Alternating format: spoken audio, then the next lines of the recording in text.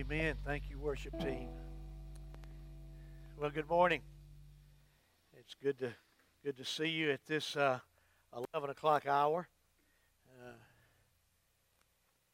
I am one of your state missionaries of the Georgia Baptist Mission Board, and on behalf of Dr. J. Robert White, our executive director, I want to thank you for your partnership with Georgia Baptists across this state.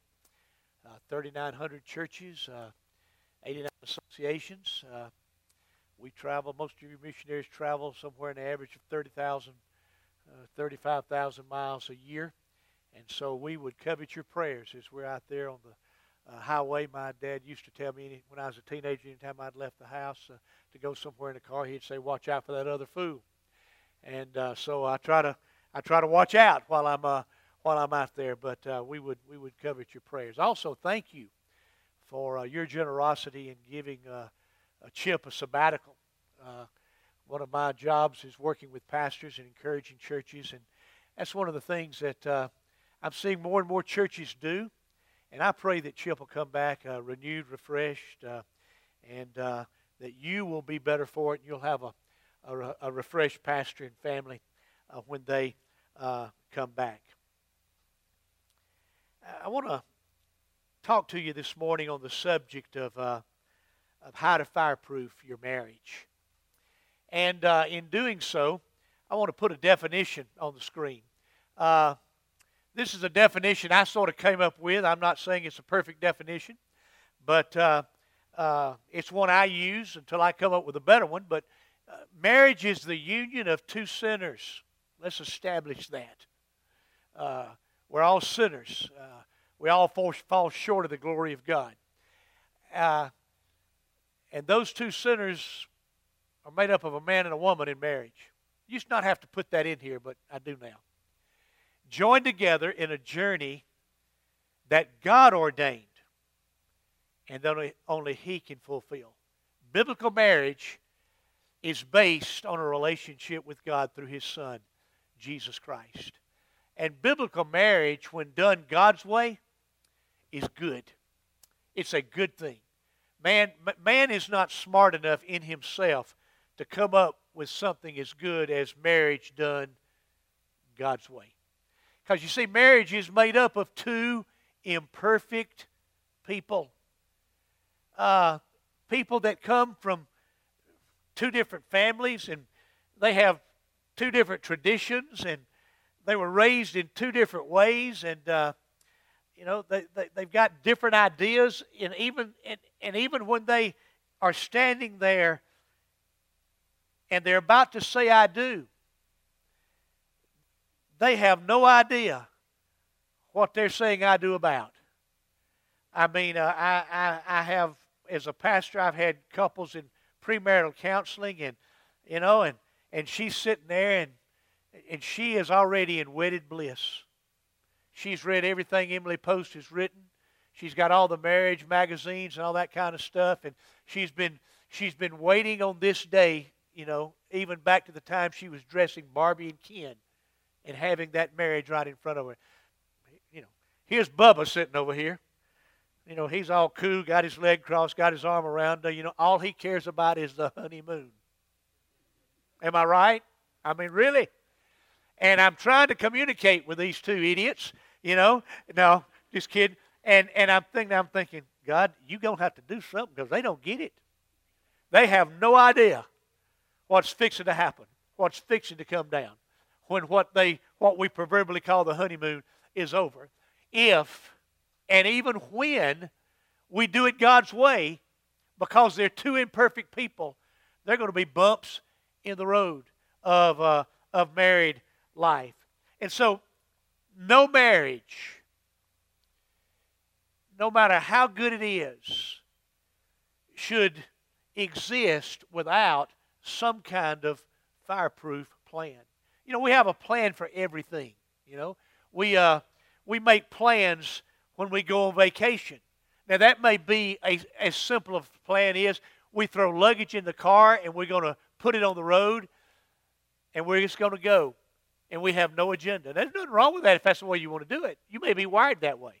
Or, if you're that type A personality, you know where you're going to stop for gas in 300 miles. You know where you're going to eat breakfast, lunch, and dinner on that day. I mean, you've got a notebook with the itinerary already planned out. There's nothing wrong with that if you're wired that way. But, we always need some type of plan. In our married life, no matter when our girls came along and where we live, we always had some type of plan of in case of a fire. What do? We never used that fire plan. We had a tornado plan, and the fire plan worked good in the tornado plan. But we got a plan on how we do certain things. If you teach, you have a plan of what's going on. So in marriage, we need a fireproof plan. And this morning, I want to sort of give you that because bad marriages can be saved. I'll tell you something. If you're in a marriage and you're having problems right now, I want you to know God is for you. He is for you. He wants it to work. And He will help you work it. Bad marriages can be saved. Good marriages can be better. But I'll tell you something about Christian marriage. Christian marriage should always have a goal and a plan of godliness, of living and walking godly in this present world. So take your Bibles and turn with me to the book of Hebrews, chapter 13. We're just going to have one verse in our text today. Hebrews chapter 13 and verse 4. So either on your River Hills app or in your leather-bound or bonded leather-bound or in your hardback or your paperback Bible, whatever it is, Hebrews 13, verse 4. And I want to read it from the New American Standard, and then we're also going to look at it from the Amplified Version. And the New American Standard is on the screen. Marriage is to be held in honor among all. Now, that word all leaves nobody out. Everybody. I mean, God says marriage is to be held in honor among all, and the marriage bed undefiled. For fornicators, that's relationships with a person of another sex before you get married, and adulterers, that's relationship with someone of the opposite sex outside of marriage other than your spouse. God will judge. I mean, God's good, He's kind, He's gracious, but God has standards. He has holy standards, and His standard for marriage is godliness. Now, I want you to look at the Amplified version of this. It says, let marriage be held in honor, listen, esteemed worthy, precious, of great price, and especially dear in all things. And so even in good times, marriage is to be esteemed worthy, precious. It's to be of great price and especially dear. In bad times, the same thing. In tough times, and even in certain times, esteemed worthy, precious, of great price, especially dear. We live in a culture today that is not for marriage. Our culture is against marriage. The enemy, the devil, Satan himself, he does not want your marriage. He does not want my marriage to work. He is against marriage. The world is against marriage. I want to tell you, there's sometimes your own flesh is against marriage. And of those three things, Peter says the world, the flesh, and the devil. And I think a lot of times we give the devil too much credit. I mean, he's responsible for a lot of stuff, causing a lot of wrecks in lives. But so is the world. But I'll tell you something, I'll just be honest with you. I have more problem with my flesh, my old sinful, ugly, rotten, impure, stinking flesh than anything else. And there's that constant battle that's going on. Divorce is contagious in our culture. You realize that marriages are failing inside the church at the same rate, if not more, than they are outside the church? But God's looking for couples who will strive for biblical marriages that have godliness as their goal. You see, I'm going to tell you something. Satan doesn't care how long it takes.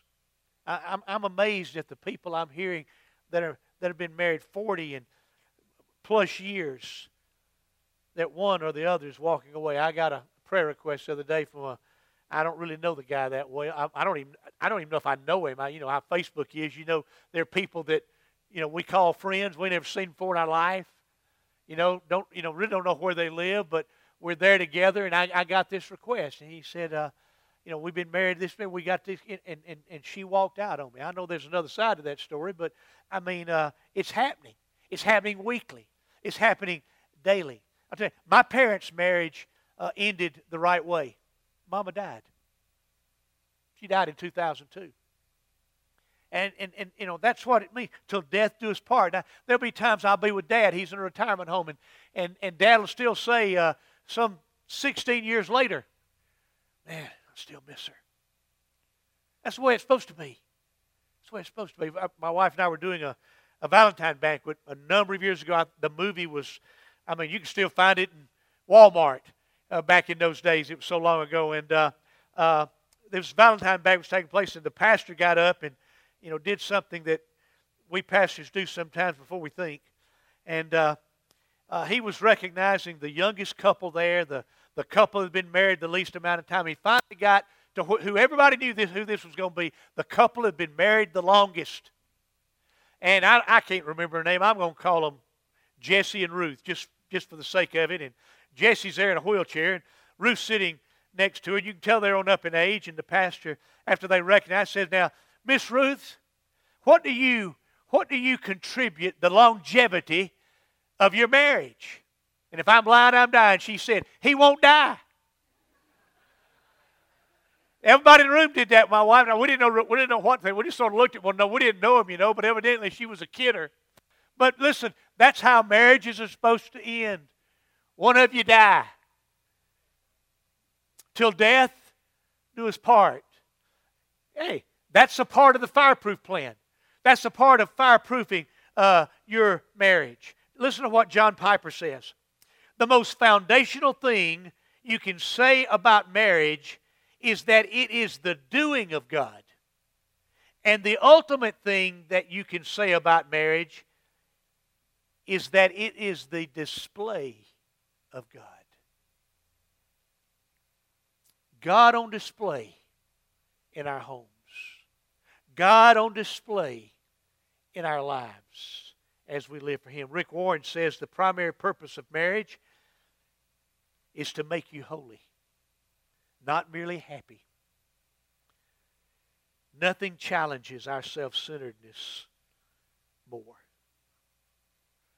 I'll tell you something. If you want to know how much self-centeredness you've got and you're not married, just get married. On a daily basis, it'll challenge your self. I may be alone in this, but my self-centeredness gets challenged every day of our married life. So, how does one fireproof their marriage? Ken Bevel, who played the part of Michael Simmons in the movie, made this statement as a part of, in his narrative, is his character. He says, "Fireproof doesn't mean that a fire will never come, but when it does, you will be able to withstand it." Because fire's going to come, one way or the other. So I'm going to give you three things, and they're in a certain order. This is not exhaustive, but we only have so much time together today. So here's the first one. So if you got pen, paper, lipstick, mascara, something to write on, you may want to jot this down. It's going to be on the screen. Here's the first one. Have the right master. Have the right master. The Bible says no man can serve two masters.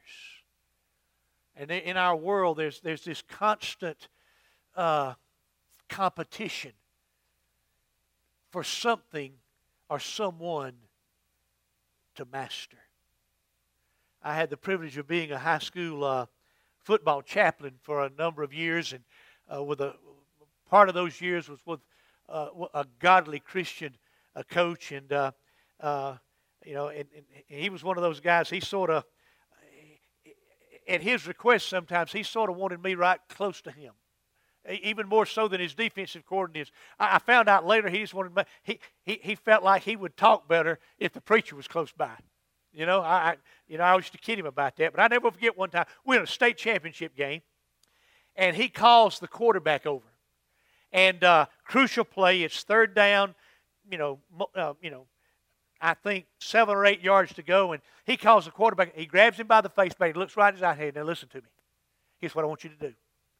And then he said, and he called out the right tackle's name. He said, I want you to tell that left tackle, a right tackle, I want him to chip the end, and then I want him to put that linebacker on a part of his body. And then he said this, and y'all do it right, it's going to go for a touchdown. And he hit the quarterback on the rump. He went back in. That quarterback went in there and got in that huddle. And then the coach turned and looked at me, and he says, preacher, pray that it works. Now, it did.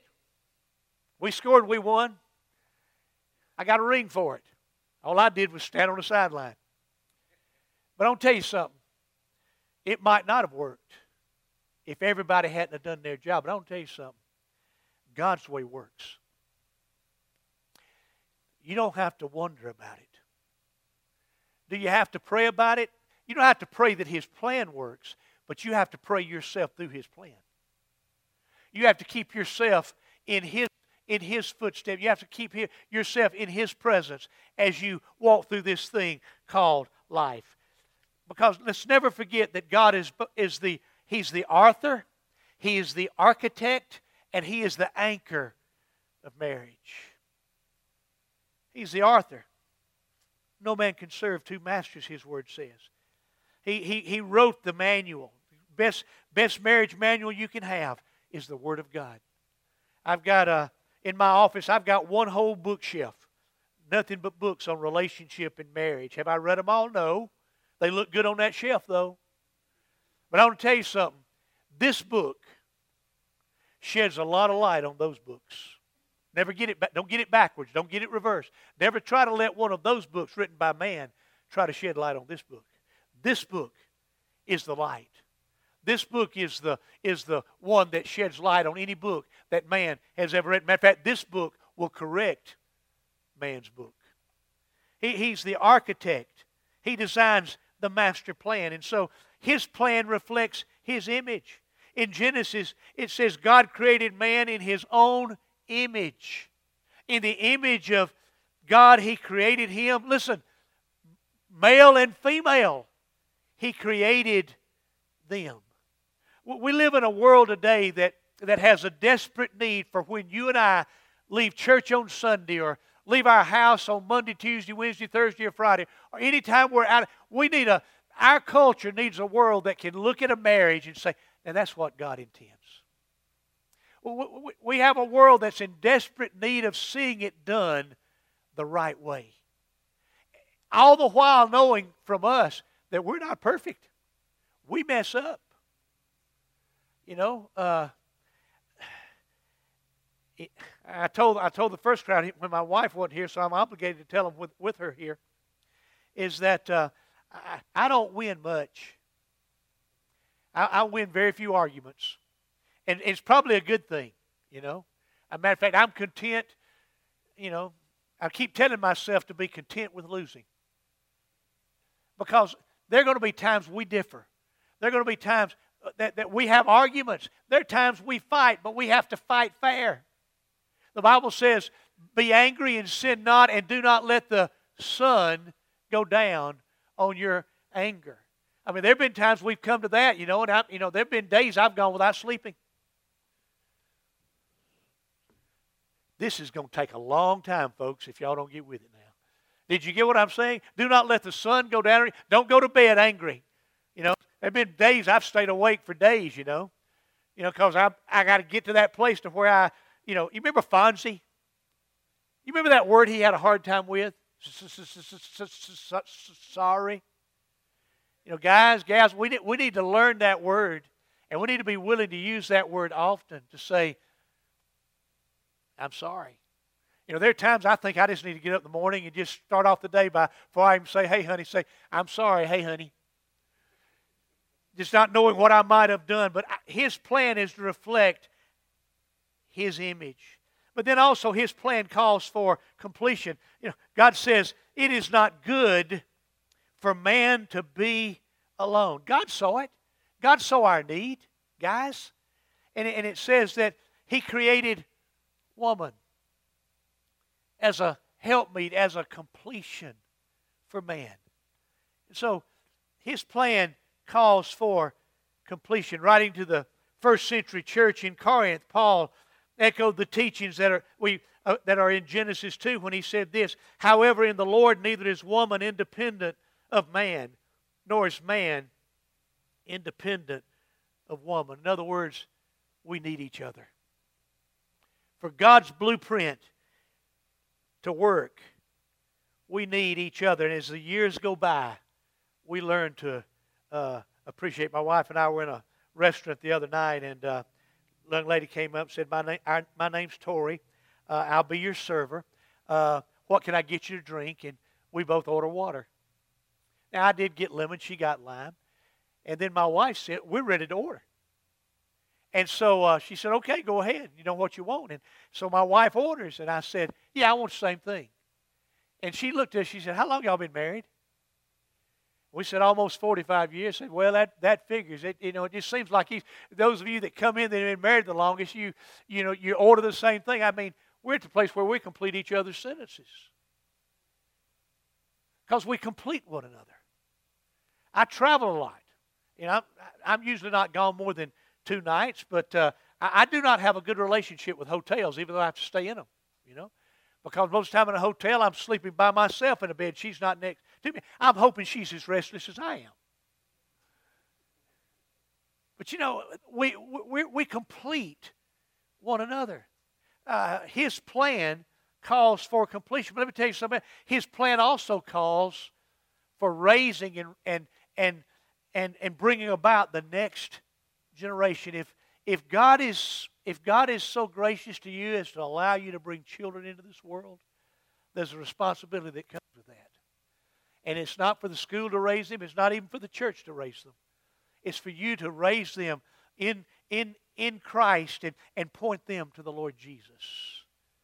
We've got 3 daughters. One's in San Francisco.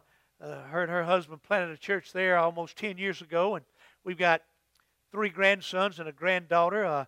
Got the granddaughter about 4 years ago. Brought her home from India. She's adopted. We've got a daughter in Louisville, Kentucky. She's a high school teacher, a girls basketball coach.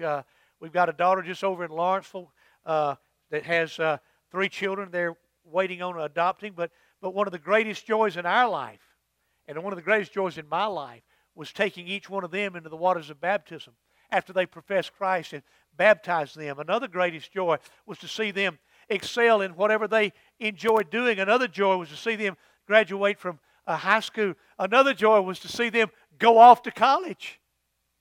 Another joy was to stand before them as they married their spouses and go off and have their own life. And, we don't get to see them as often as we would like. But we realized that our job was not to keep them. Our job was to raise them in a godly way and give them to God, and then to see them go out and do the same thing. And I want to tell you something. They're doing a whole lot better job than I did. My wife did a great job, but I see my son-in-laws, and I'm thinking, hey, they're a far better daddy than I think maybe than I was. But it's our job to include the next generation and to pour into them the things of God. He's the architect and He's the author, and He must be the anchor. Because with all of our differences, and we're going to have them, there's one thing we've got to have in common. That's the anchor, the Lord Jesus Christ. So make sure that God is the author and the architect and anchor of your marriage. He is the right master. Secondly, And we'll move on a lot quicker with these next two. When you have the right master, it doesn't ensure, but it sure helps to choose the right mate. Who is the right mate? Simple. The one you're married to. I've had people tell me at times, I think I married the wrong one. Well, the wrong one becomes the right one when you say I do. I mean, it's just as simple as that. That's God's way. And even if even if you messed up, or even if you got married before you became a Christian, even if you had a failed marriage, I want you to still know God's for you. God's for you, and if God be for you, who can be against you? And let me say something to those of you that may not be married yet. Those of you, maybe you're dating, maybe you're engaged, maybe you're not, maybe you're just looking. Guys, don't chase women. Ladies, don't chase men. Chase God.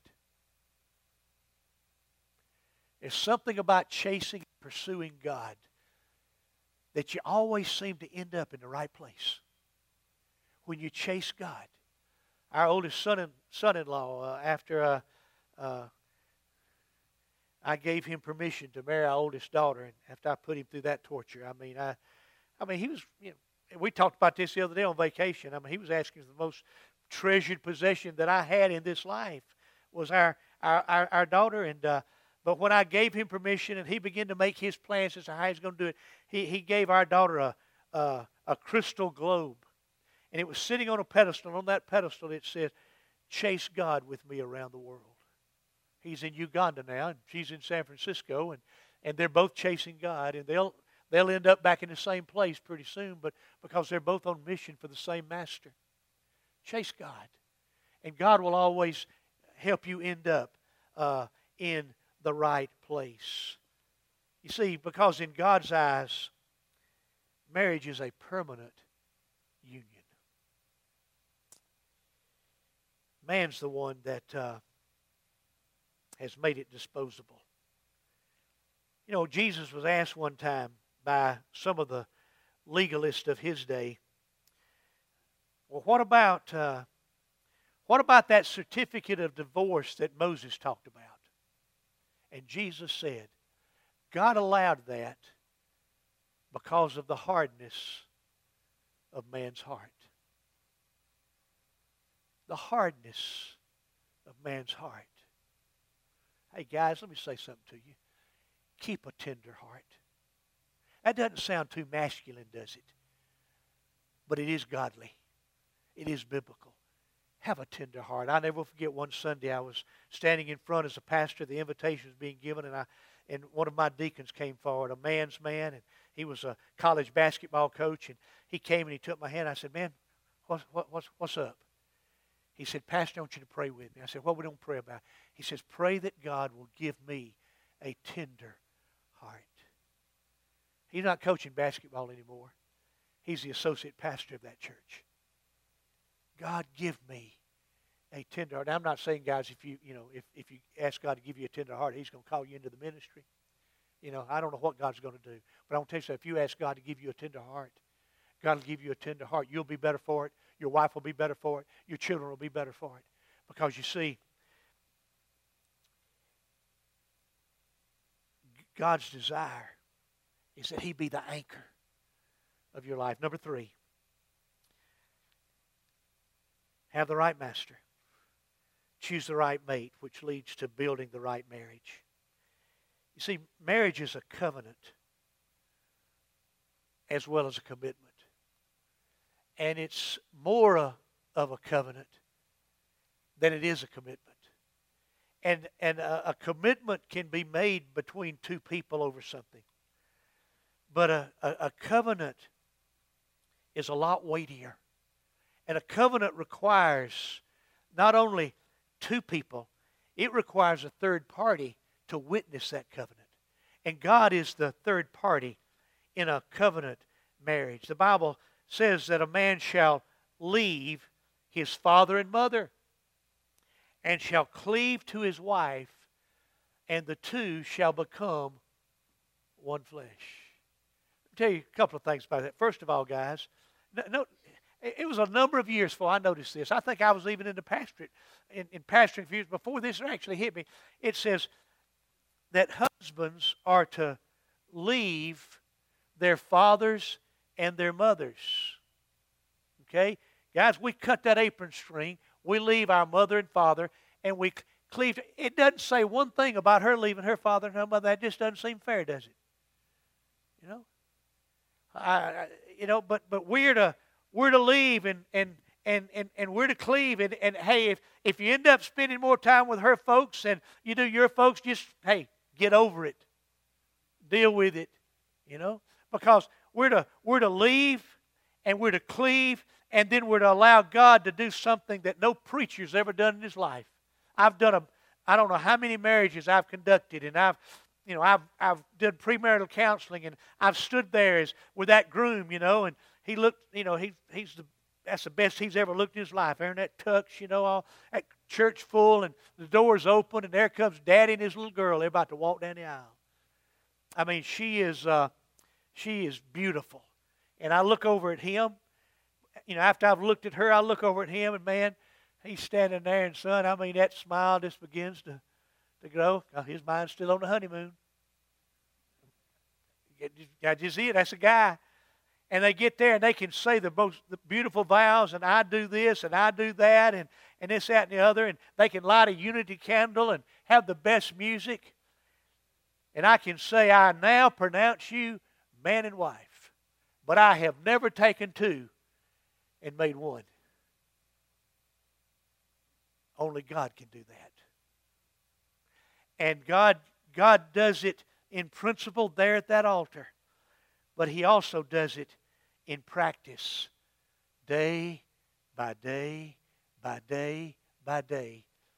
Year by year by year by year. As we submit to His authority. And as we submit to Him. So how do you fireproof your marriage? Well, Paul says, I have been crucified with Christ. And it is no longer I who lives, but Christ who lives in me. And the life that I now live in the flesh, I live by faith in the Son of God, who loved me and gave Himself for me. How do we fireproof our marriage? We deal with our selfishness. We deal with our unfaithfulness. We deal with our unkindness. We deal with our lack of compassion. We deal with our insensitivity. We deal with all that stuff that's of the flesh that we nail to the cross on a daily basis. My wife has a plaque that she bought for my benefit. It's under one of our TVs on the bottom shelf. It says, if you can be anything, be kind. And I don't know how many times during a week she'll point that out to me. And I'll walk by, something will happen, and she'll just won't say a word. She'll just point to that sign. You can be anything, be kind. Now listen, I have to deal with my unkindness. I have to deal with my selfishness on a daily. Listen, being ordained, being a preacher doesn't exempt you from your flesh. It's something you have to nail to Calvary on a daily basis. It's something that you have to deal, because you see, a marriage is built when two very different individuals lay aside their selfishness. They lay aside their pride, and they yield to the Lord Jesus Christ. So, 4 things I want to leave with you as we conclude. 4 things that I believe that we need to do on a daily basis. And it has to do with our heart. Here's the first thing I think we need. Check your heart. Where has it been? Your heart's been somewhere this week. Where's your heart been? Where's your heart right now? What's going on in there right now? In the very core of your being. Your mind, will, your emotions, your body, soul, your spirit. Where's your heart right now? Because where your heart has been and where it is right now is going to have a huge effect on where your heart's headed. And is your heart headed for things of God, or the things of the world, or the things of the flesh? Is your heart, uh, is it in the right place? So check your heart. And then secondly, guard your heart. Guard your heart.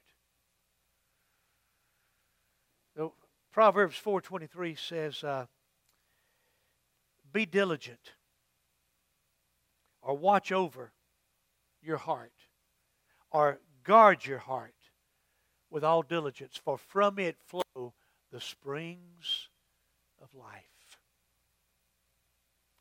Guard your heart. Guard your heart from anything that would distract, would destroy, would discredit God, your spouse, your family name. Watch over your heart. Then set your heart.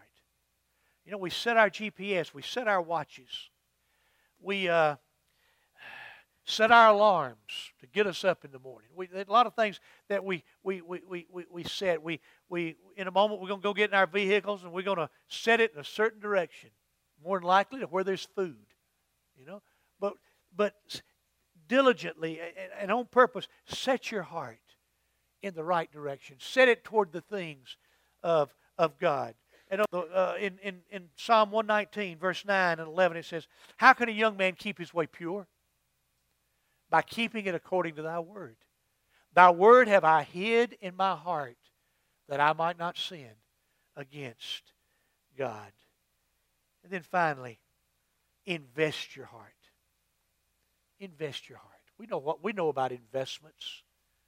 Invest your heart. Invest your heart in your spouse. Invest your heart in your family. Invest your heart in the things of God. Because you see, the whole key here is making sure you lead your heart in the right direction. And you lead your heart by what you feed it. And I encourage you to feed it on a diet of God's Word. Not only do we lead our heart by what we feed it, we lead our heart by where we seed it. I got some bare patches in my yard that I'm trying to grow grass. And, you know, you can find a YouTube video for anything now. You know, you don't even have to be expert. You know, you can watch a YouTube video and it'll show you how to grow grass. Now, that don't mean you're going to grow it like me, because I ain't growing it. I still got bare patches. I'm trying all kind of seed, all kind of methods. And I've always watched people put hay over where I'm allergic to hay. But I've watched people put hay. And I asked somebody the other day, you know, and they really couldn't tell me about it, but they said, listen, I put hay in my yard over where I sowed grass. I got grass. And you didn't put hay over where you planted grass in your yard, and you ain't got grass. And so, I'm not the sharpest knife in the drawer. I'm going to go get me some hay. And I hope to get some grass by putting that hay over where I've dug and planted and watered. For whatever reason the hay's for. Apparently it works. God's Word works. Feed your heart on the Word of God. Seed your heart in the soil of the things of God. And then make sure your heart is deeded in the right place. You know what a deed is? It's a legal document. When a man or a woman or a boy or girl comes to the end of themselves, realizing that God was right when He said, all have sinned and come short of the glory of God. When a man or a woman or a boy or girl realizes that the wages of sin is death, but the free gift of God is eternal life in Jesus Christ our Lord. When a man, woman, boy, or girl realizes that with the heart man believes unto righteousness, with the mouth man confesses, resulting in salvation. And that man, woman, boy, or girl bends the knee at Calvary and enters into a transaction with a holy God. God moves in. And that life is under new ownership. If there was a plaque over your life today, who would be the proprietor? Who would be the owner? You are a holy God that's promised He's for you. And if He's for you, nobody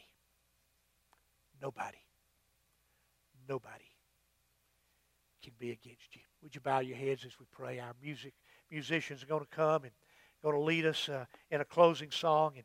And I don't know what decision you need to make today as you go out. I don't know what you need to write on your connection card that you were given. But if you've never trusted Christ as your Lord and Savior, there are people that will just be exuberant. They will be ecstatic on this staff to talk with you about entering into that transaction where eternal life becomes yours.